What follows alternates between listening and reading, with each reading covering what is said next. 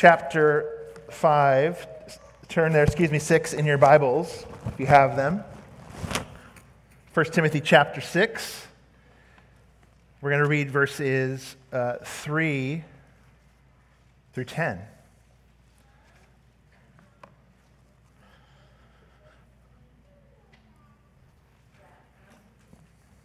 Yeah, actually at this time too, we got to dismiss kids. Thank you for that reminder. So as you turn there in your Bible, kids, you're dismissed. We're dealing with a whole lot of variables this morning. I just found out my slides were wrong back there, so you got to bear with us this morning. We will make it through, and God's word does not depend on slides, but it does depend on kids going back there to hear the message. So have a fun time, kids, in your Sunday school classes. Thank you, teachers.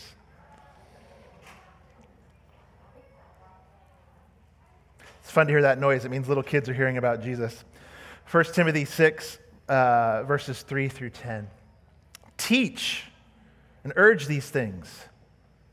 If anyone teaches a different doctrine and does not agree with the sound words of our Lord Jesus Christ and the teaching that accords with godliness, he's puffed up with conceit and understands nothing. He has an unhealthy craving for controversy and for quarrels about words, which produce envy, dissension, slander, evil suspicions, and constant friction among people who are depraved in mind and deprived of the truth, imagining that godliness is a means of gain.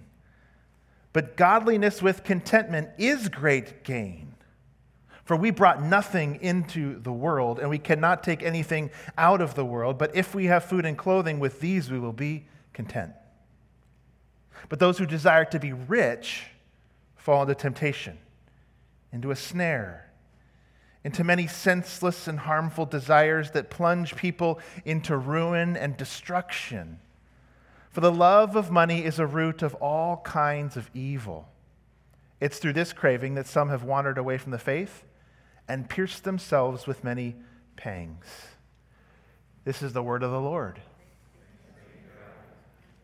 Well, one thing about being an expository preacher, which means you're someone who goes through the Word, through books of the Bible, is it means you cannot avoid hard topics. I mean, already in 1 Timothy, we've talked about roles of men and women. We've already talked about slavery. Today is the all-popular topic of money. So that's just one of the things, if you preach through books of the Bible, you cannot avoid. And while it's hard, at the same time, it also means we're going to cover topics that the Lord felt we needed to talk about and hear about.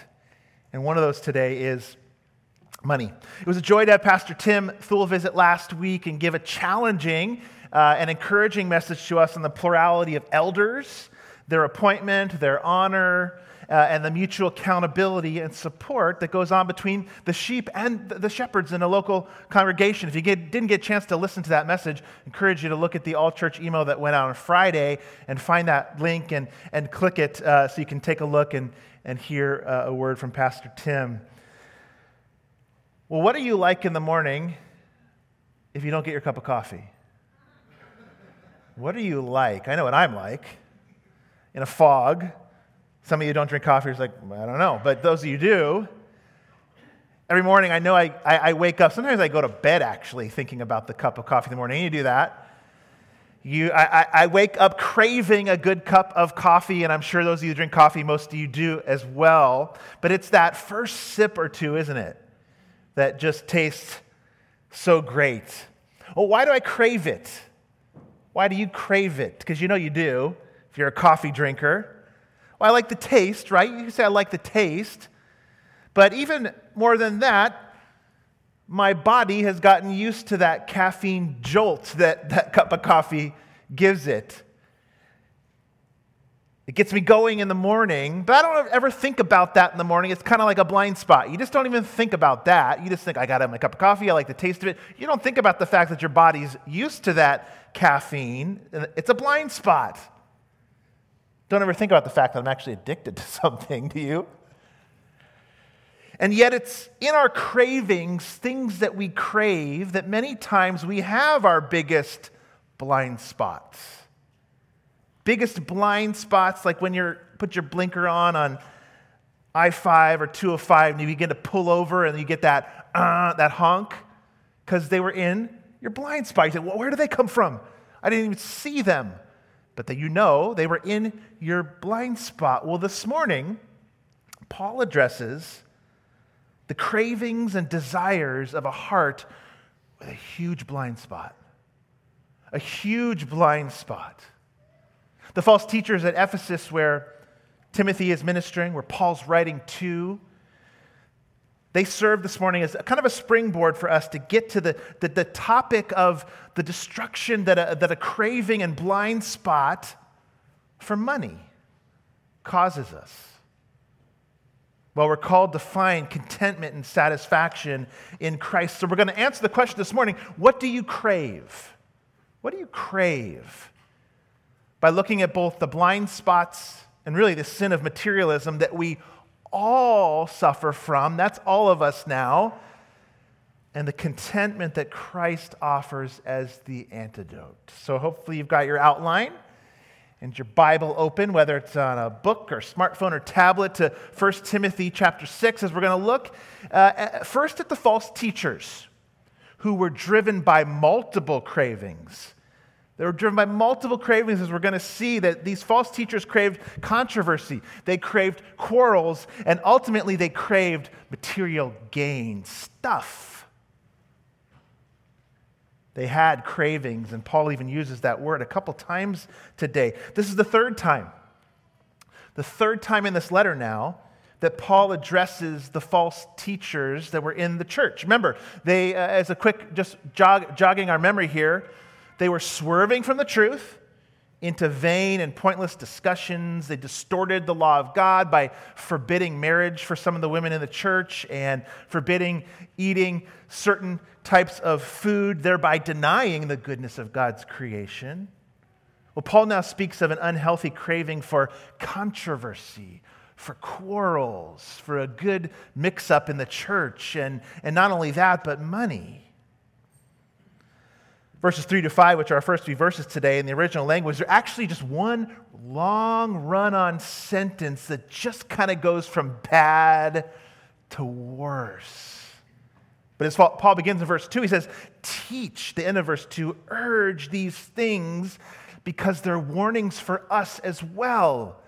Teach and urge, he says, Timothy, these very things. So let's look at three warnings underneath this first point this morning.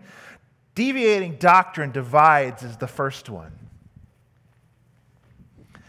Deviating doctrine divides us. Well, how did these false teachers deviate? Listen to verse 3 again. If anyone teaches a different doctrine and does not agree with the sound words of our Lord Jesus Christ and the teaching that accords with godliness, he's puffed up. How did they deviate?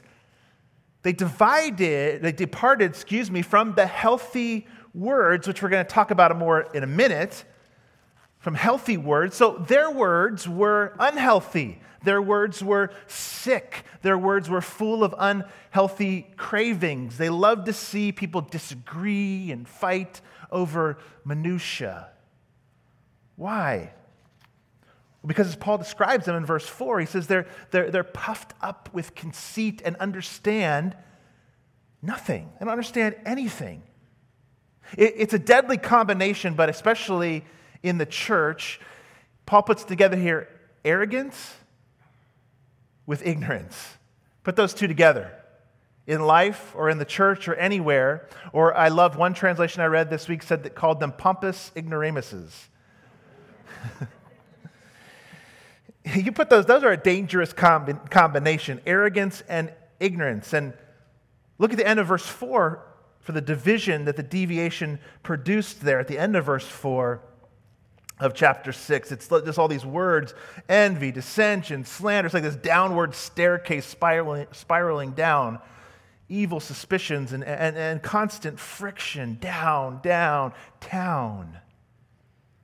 Produced all these things. And then verse 4 says, a people even. It produced a congregation depraved and deprived of the truth, he says. With these unhealthy, sick, kind of anemic words they were speaking, they turned away from the healthy words of Jesus. They turned away from the healthy words of Jesus, is another way to put it. Their words were unhealthy, like a gangrene sore that's kind of oozing pus. Infected. And it's graphic, but we need to sit and see the destruction and death that can be caused when we leave behind, Paul says, the healthy words of Jesus. Sound words, verse 3 says, of our Lord Jesus. And not just Jesus, but Messiah he's called. Jesus Christ here. In verse 3, the words of our Lord Jesus Christ and the teaching that accords with godliness. And so here's what Paul is telling the church. He's telling us to be Christocentric, Christ-centered, gospel-centered, another way to put it that we talk a lot about here. Building a healthy church is centered around Jesus. It happens around Jesus as we gather around Jesus together, sing about him, pray to and about him, and preach him. That's how a healthy church is built. He's the center of the Bible we've talked about from Genesis 1:1 all the way to Revelation 21. It's all about him. He's the center of everything. So to minimize Christ in the church, which happens all the time, or to build our platform off of something else, even something that would be good and biblical, to let anything else be the primary foundation or rock or cornerstone of the church is certain death. And like I said, those can be good things even. That might even be biblical things, a social issue, a moral issue, an ethical issue, a political issue, sometimes even eschatology, end times issues. All good things, but if you build your platform off of those things rather than Christ, Paul says here and warns the church, it's unhealthy. And it leads to a downward spiraling staircase of destruction, he says. He says, warn, teach, and urge these things. And so that's my job today, to do that. We don't primarily build off anything else. Anything else is unhealthy. Doesn't mean we can't talk about other things. Of course we can, but we can't build off anything else. We have to build off the cornerstone of Jesus Christ, because whatever cornerstone you build off of, guess what it does? It sets the line, the agenda, the motion for the entire rest of the church. So if it's this issue or that issue or this or that, that's going to set the course. So Paul says, if it's Christ and you build off him, that's how you build a healthy church. Anything else only brings division and death, really, is the language of this passage. The only thing we want, in other words, then, dividing or offending people at Bethany Church is the gospel. That's the only thing we want to offend somebody here, is the gospel. And if that happens, then we know, okay, they're hearing something. They're hearing truth. That's what we want. Not sports teams, not family allegiances, not buying foreign or American or political or end times views, school board decisions, not country of origin, where'd you come from, or family of origin. None of those things. Those are all valuable, sure, and important. They can be important things, but we don't ever want those to be things that divide us in church life, like these false teachers were doing with all these things that they've turned into primary things. The false teachers craved to be known by these unhealthy things rather than by the life-giving words of Jesus Christ. What do you crave to be known as? How would you like to be known or remembered? Great friend, a great cook, great financial manager, a good housekeeper, a great employee, a great parent, a thoughtful gift giver, a great joke teller. All of us have got things that in our bag of identity and things that we would crave and want to be known as. I mean, all good things in and of themselves. But when we crave something now, talking about a really strong desire, we become unhealthy And it drives our life, our decisions, our actions. That's why Paul is emphasizing this so strongly. Crave Christ and build and drive off of Him. It's a great question. One of our songs today had this real strong language of craving, desiring Christ's return and desiring Him in our life. And I ponder that question this week. Do I crave Christ and His words? Do you crave Christ and His words? I know there's things in your life, like a good cup of coffee, right, that we crave. But do you crave Christ and His words? And so then as a church, then are we willing as a church and as individuals to just saturate so deeply in Jesus, the one we crave, and His words, according to godliness that Paul says in this chapter, that we will let it seep into and change even those tightest corners of your heart. Those things that you're just wrapped around. The Bible calls them idols. Things that you crave. Are we willing to do that? Or direct us as a church and even change in time, helping people follow Jesus? Are we willing? Do we crave Him enough? I was thinking this week, what if we made some radical decisions as a ministry staff and elder team with the direction of our church, because we thought this was a direction Christ was asking us to go? I'm not saying we are, but let's just say hypothetically, what if we did, based upon the words of Christ and building our foundation upon Him and following Him alone, what if we did that? And what if our elders came back and said, loving Christ and following Him means sponsoring an Afghan refugee family in Canby, even if we found out they were Muslim? What if we decided as a church that, we prayed about this, so not just flippant decisions, but prayed and sought the Lord and said, you know what, we're going to increase our mission budget from 10%, which it is, to 35% of our overall budget, if it meant following Jesus and helping others follow Him?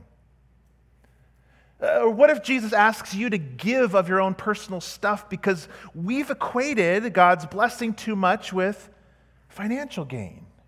Now, I'm not saying we would do unwise things or unvetted decisions or unprayed for decisions as a team, a ministry team or elder. I'm not saying that. I'm just hypothetically bringing up,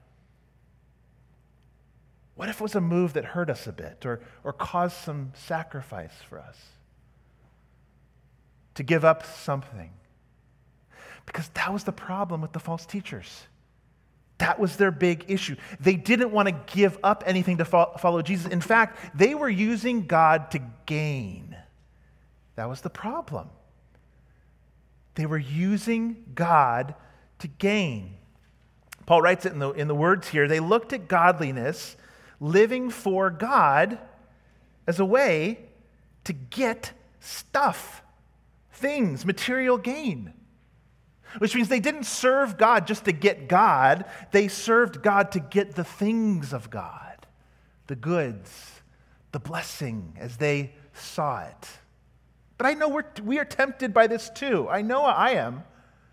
Because it's the default mode of external religion and of the human heart. To sometimes serve God to get the things of God, not just God Himself. That's a challenging one. Most of the time, we tend to categorize sin in the church, in our lives, as making sure we don't break a list of rules. Don't get drunk. Don't lust. Don't lie. Don't cheat. Don't steal. But what if sin actually goes deeper than that? Not just breaking a list of rules. Remember the parable of the prodigal son? Do you remember that story? That's a fantastic story that Jesus tells in a few other parables of the lost coin. And He tells this story about these two brothers who were serving their father. And the younger son goes and asks for the inheritance from his father while he's still alive, which is not a good thing to do, right? Ask for your inheritance while your parent is still alive. It's basically wishing them dead. He goes and asks for the inheritance, and he spends it on booze and on women, is what he does. A life of, sex, drugs, and rock and roll, basically. He takes his inheritance and he blows it. And you and I read that parable and we look at it and we go, that surely is the sinner. isn't he? So clear, so obvious, breaking the rules. But it's actually the elder brother I want us to think about for a minute. It was the other brother that stayed home, that didn't leave, that didn't ask for his inheritance. Remember, the younger brother comes home in that story. He comes home repenting. He comes home sorrowful. He comes home to the father, and the father runs out to greet him even. Doesn't wait for him to get to him. He throws himself around him, forgives him, and throws him a fantastic party with all his friends. Sounds fantastic, huh? Unless you're the elder brother. Remember the elder brother? He's furious, and here was his response. He was angry, and he refused to go in. That's to the party. And his father came out and entreated him. He said, "Come in." But he answered his father, Look now." That's not how you speak to your father in a respectful honor community of New Testament times. "Look, these many years I've served you. I've never disobeyed your command. You never gave me a young goat that I might celebrate with my friends. But when this son," not my brother, "this son of yours, who's devoured your property with prostitutes, you go out and you kill the fatted calf for him." See, he'd kept all the rules. He was a good boy. And now he feels like because of that, he has the right to tell the father what he deserves and how the father should use his wealth. It's an elder brother. And guess what? Jesus is making the point for us that this too is sin. This too is just another way to control and manipulate God. Oh, sure, there's the way of the younger brother. Of course, we get that. They get rid of God, really. Control God by saying, "I don't need you. I'm going to do whatever I want in my life. Give me the inheritance." But this too is another, maybe even more insidious way. One is to live embracing sin. The other is to be so good, I don't need Jesus. I've kept all the rules. And the latter, this one, is where those in the church struggle more. Imagining that godliness is a means of gain. If I'm good, God owes me. How do you know if this is you? How do you know if you have a problem with materialism, serving God to get the things of God rather than just to get God himself? Well, here's a couple questions to ask yourself. What happens to you in your life when things go wrong? Or you lose stuff, or the money runs thin? Well, if you're an elder brother, that's this guy here, if you're an elder brother who feels like she's been living up to her end of the bargain and living up to God's standards, who do you get mad at? God, right? I don't deserve this.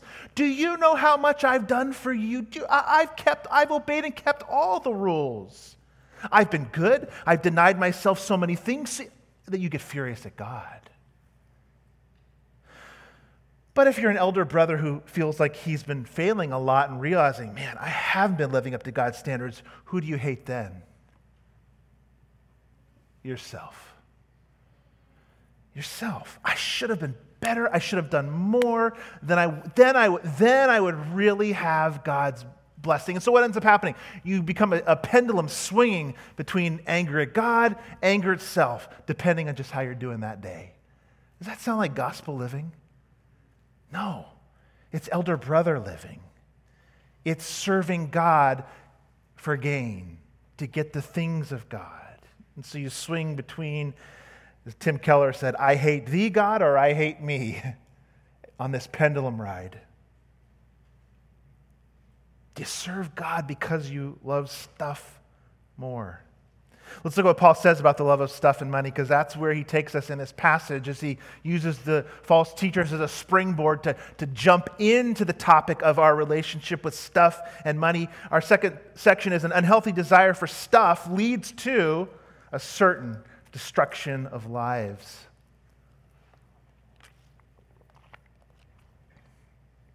An unhealthy desire for stuff leads to this kind of another downward staircase of destruction. We'll jump down to 9 and 10. We'll go back to the other verses later. But look at 9 and 10 again with me. Those who desire to be rich fall into temptation into a snare, into many senseless and harmful desires that plunge people, through graphic language, plunge people into ruin and destruction. For the love of money is the root of all kinds of evils.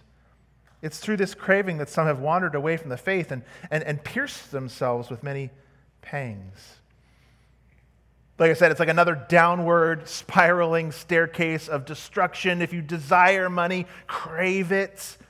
You'll be tempted, then trapped with harmful desires. You'll find yourself doing things you never thought you would do into this world of ruin and destruction. Like Jesus said, what does it profit a man to gain the whole world and forfeit his soul? What does it profit you? Me to gain everything. If I could have everything, if I could look as far as my eye could see, if I owned it all, but then at the end I lost my soul, would it have been worth it all? Jesus doesn't think so. It's a craving that verse 10 says will pierce you through. It'll pierce you through the gut.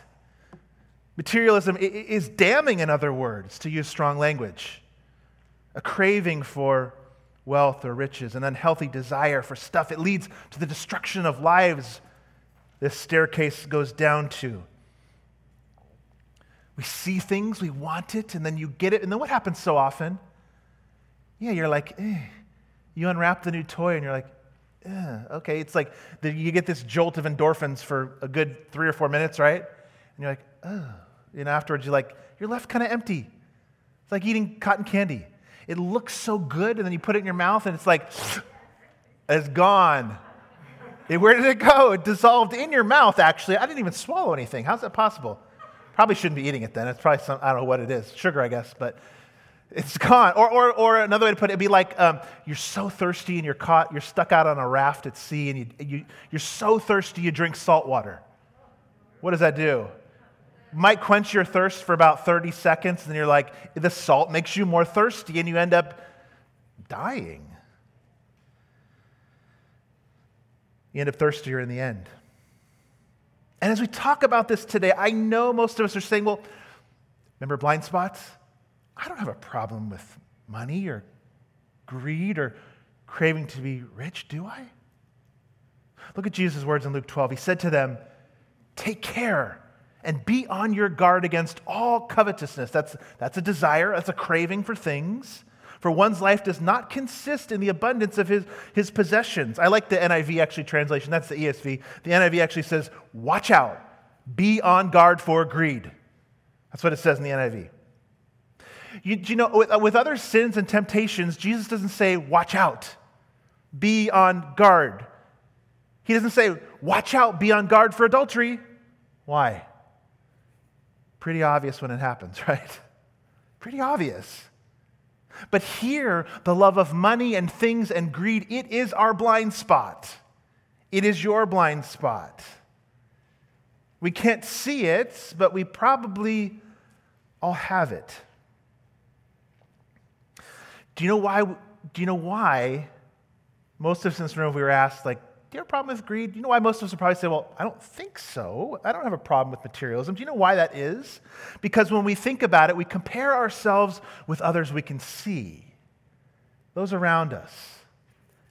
It's pretty easy to think I don't have a problem with materialism and money and greed when I can drive on 99 towards Oregon City and I can look across the river there over into West Lynn, and those homes are there, and I can look and go, I don't have a problem with greed. He's got a problem with greed. She's got a problem with stuff over there on the other side of the river, not me. I'm on the candy side, the good side. But in reality, we are all rich in the United States. We are all almost kind of filthy rich in the United States. If we compare ourselves to the world, not just the neighbor across the river. A recent study quoted a sample of about 1,500 Americans and they asked them, what do you think the average income is across the world in American dollars? And most people said about 20,000, when in reality, it's about 2,100. That was our perspective. That's how we compare ourselves. And the fact is, living in the United States actually puts most of us in the top 10%, probably anybody in this room actually, of wealth in the world. Think about it. This is not today to necessarily make you feel guilty for money, because we'll see where we're going to go with this. But it's important for us to think about this. It's more how we use money and our relationship with it. Here's another fact I was reading this week. The fact that Christians give about 2.5% of their income in tithe, when in the Great Depression it was 3.3%. An average congregation, only about 10 to 25% tithe. Now, this is not a sermon on tithing per se, but how we use our money matters to us and shows the state and cravings of our hearts. That's what this is about. And one of the ways is obviously tithing at church, but all the ways we use our money.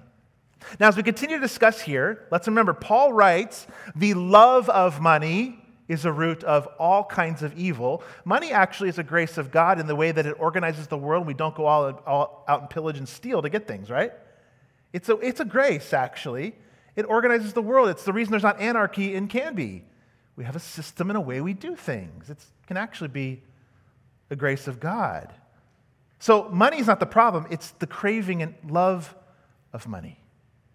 It's our heart's level of desire and what we do with it, with what God gives us. What are we actually craving for, and what will make us content? If it's money, then it becomes a problem. The words of desire and crave and love, those are all words of the heart, words of idolatry, words that mean that this thing really matters to you. But here's the thing.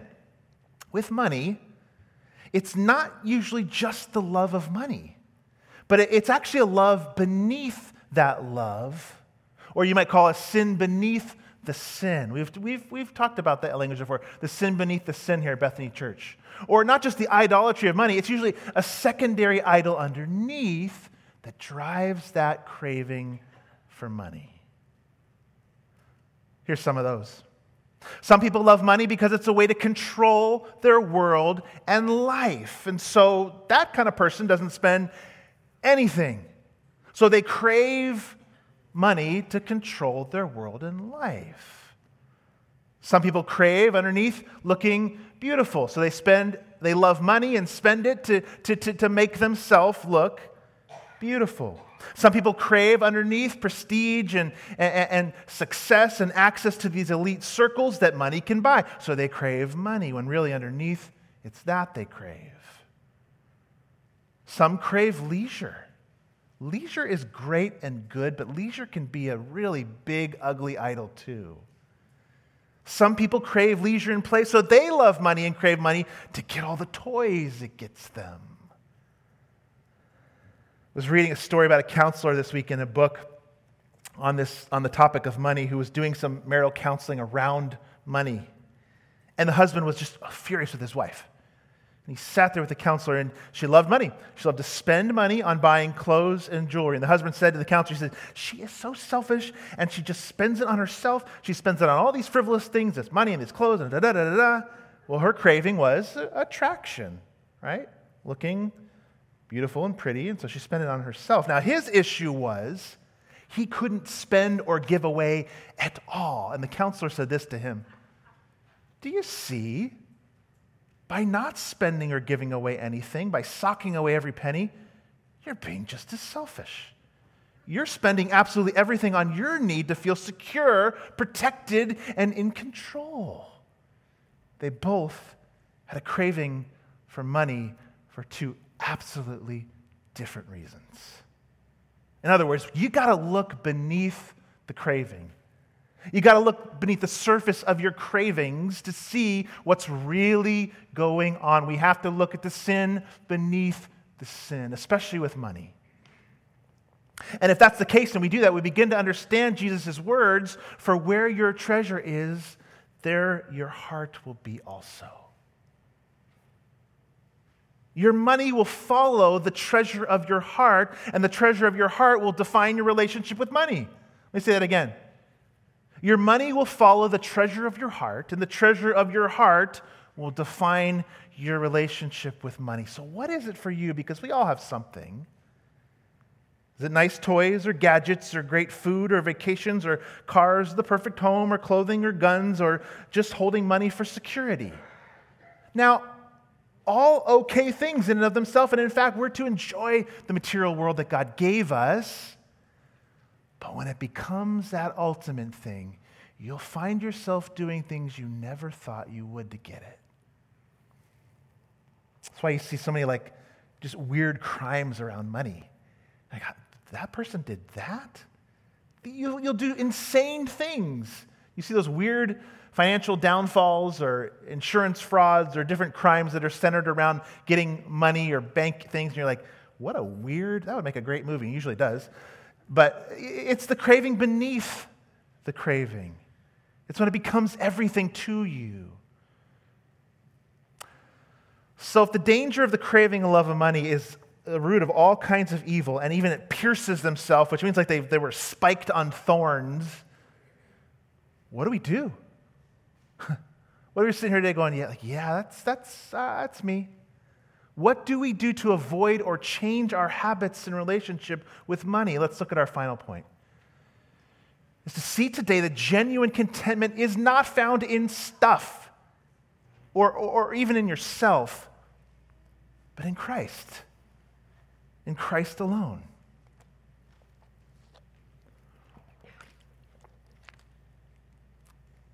Paul's words here, going back up now into verses 6 through 8 to finish, they're incredible. He doesn't say, you're wrong, false teachers. Godliness is not a means of gain. He doesn't say that. In fact, he ups the ante and says, actually godliness is a means of great gain. Just not the type of gain you're thinking about, false teachers. It just depends on what type of gain. Here's verse 6 again. Godliness with contentment is great gain. It's a means to great spiritual gain, not financial gain or putting God in your back pocket like a magic genie that he owes you his stuff. It's none of that. It's great gain if you're content with what you have. Look at verses 7 and 8 again. For we brought nothing into the world, and we cannot take anything out of the world. But if we have food and clothing, with these we will be content. Paul's realistic here. He's realistic. He says, of course, you have to have the necessities to be content in life. That's okay. Food, clothing, and by that word there, he probably means shelter too, a place to live. Some of those, a home too. And we're allowed to enjoy the good stuff of earth. Some of the things we've even mentioned today that can become idols.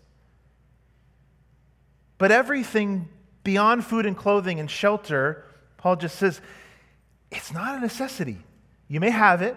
God may have given it to you. I mean, beyond food, clothing, and shelter puts a lot of our stuff in that category, doesn't it? A lot of our stuff. Because at the end of the day, or actually the end of your day, whenever that day is, what are you going to take with you? What's going to go with you on that journey? Job said it another way. He said, naked I came from my mother's womb, and naked shall I return. The Lord gave, the Lord has taken away. Blessed be the name of the Lord. It's kind of eerie if you think about it. The things we leave behind. I mean, even our body, really. The things we leave behind. Robin and I, from time to time, like to go to estate sales. How many of you like to do that as well? Yeah, that's fun. It's a blast. It's sort of adventurous. You get out there, and but it can be a great exercise in verse 7. We brought nothing into this world. We cannot take anything out of this world. Why is that? Well, most of the time in those situations, the owner has passed away.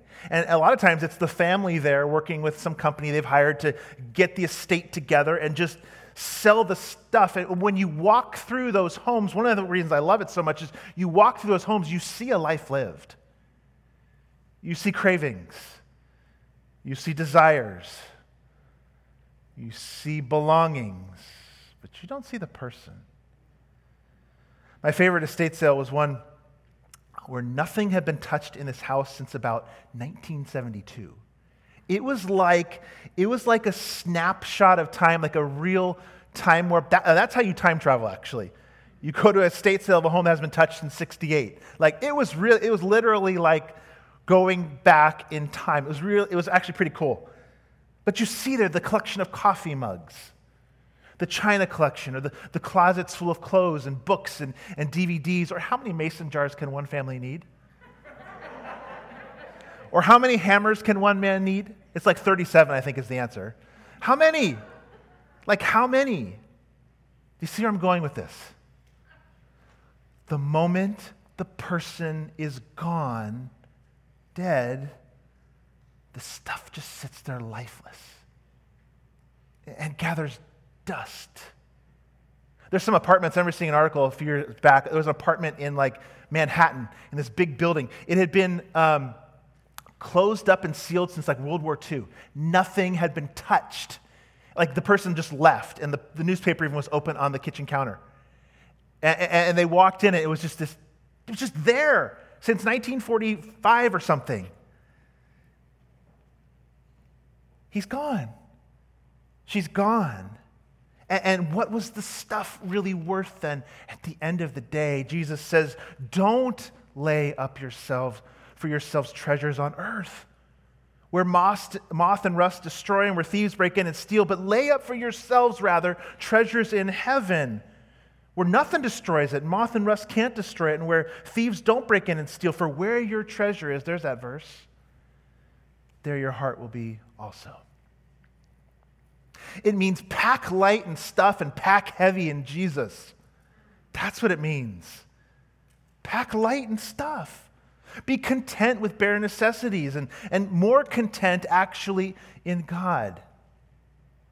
Some of us, actually most of us, probably all of us, need a major adjustment with how we relate to our stuff, our money, our giving away of things, and even tithings we put into that, and generosity.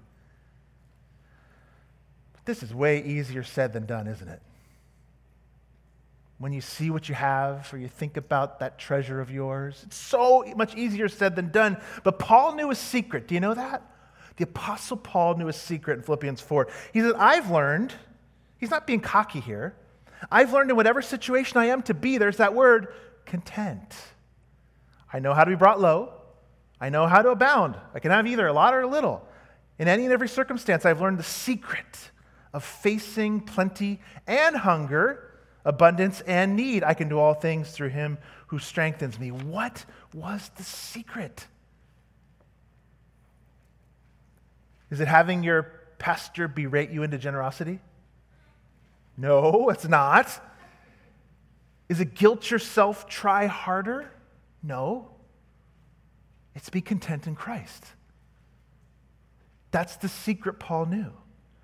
Verse 3 and verse 6 in our passage today, be content in Christ. Be built upon him. And to the degree that you are content in Jesus Christ, not with the things of Christ, to that degree it will change your relationship to money and stuff. That's the secret. Not such a big secret, is it? But that's the secret Paul knew. You'd be more generous, less stressed about money, more grateful, willing to not do certain things to gain money. Who had the biggest bank account in history? Who do you think it is?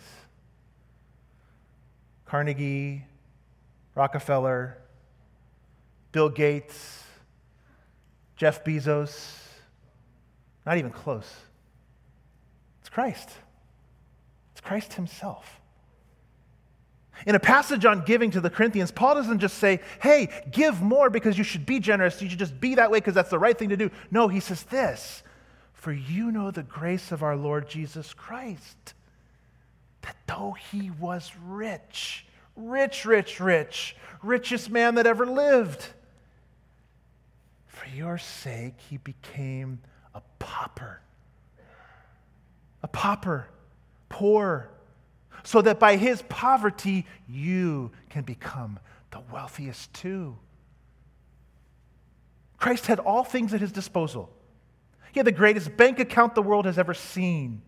Everything was his, and he had all power to do what he wanted with all of it. And if he'd been stingy, if he'd craved stuff or power or fame or prestige, you and I would die spiritual paupers today. But Jesus sold it all, Paul is saying here. He became poor. He gave it all up. He let it all go because he craved the Father more and you more than stuff. He desired and prized his creatures, you, more. That's what Paul's saying when he says, be content in godliness and the sound words of Jesus Christ. Just see, he sold his birthright for you. He was the generous father that gave it all away to the prodigal son before he'd even died. To change the way you relate to money and stuff is not just to double down on your efforts, but to grow in your appreciation and understanding of the gospel, of Jesus the richest becoming the poorest. So if it's craving of security that makes you love money, look to the cross and the security you have there in his work and his word over you. If it's craving for beauty that makes you love money, look at the beauty he gives you just by making you and then putting his righteousness upon you. There's nothing you could do to make yourself more beautiful if you have that. If it's stinginess that makes you love money, look to the generosity of Jesus who became poor for you. What do you crave today? What's your relationship to your stuff and money? Because money can't give you actually any of these things. So deepen your craving for him. And you know what will come? The secret. True contentment. I know how to be content with lots and with little. Let's pray.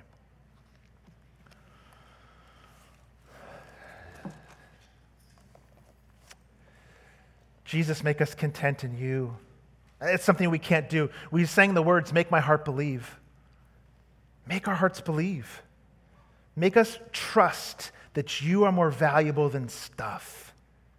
Make us trust that what awaits us is worth the present sufferings we go through now, for the incomprehensible glory that will be revealed to us in the new heaven and the new earth. Let us pack light in things and heavy in you, Jesus, we pray. Amen.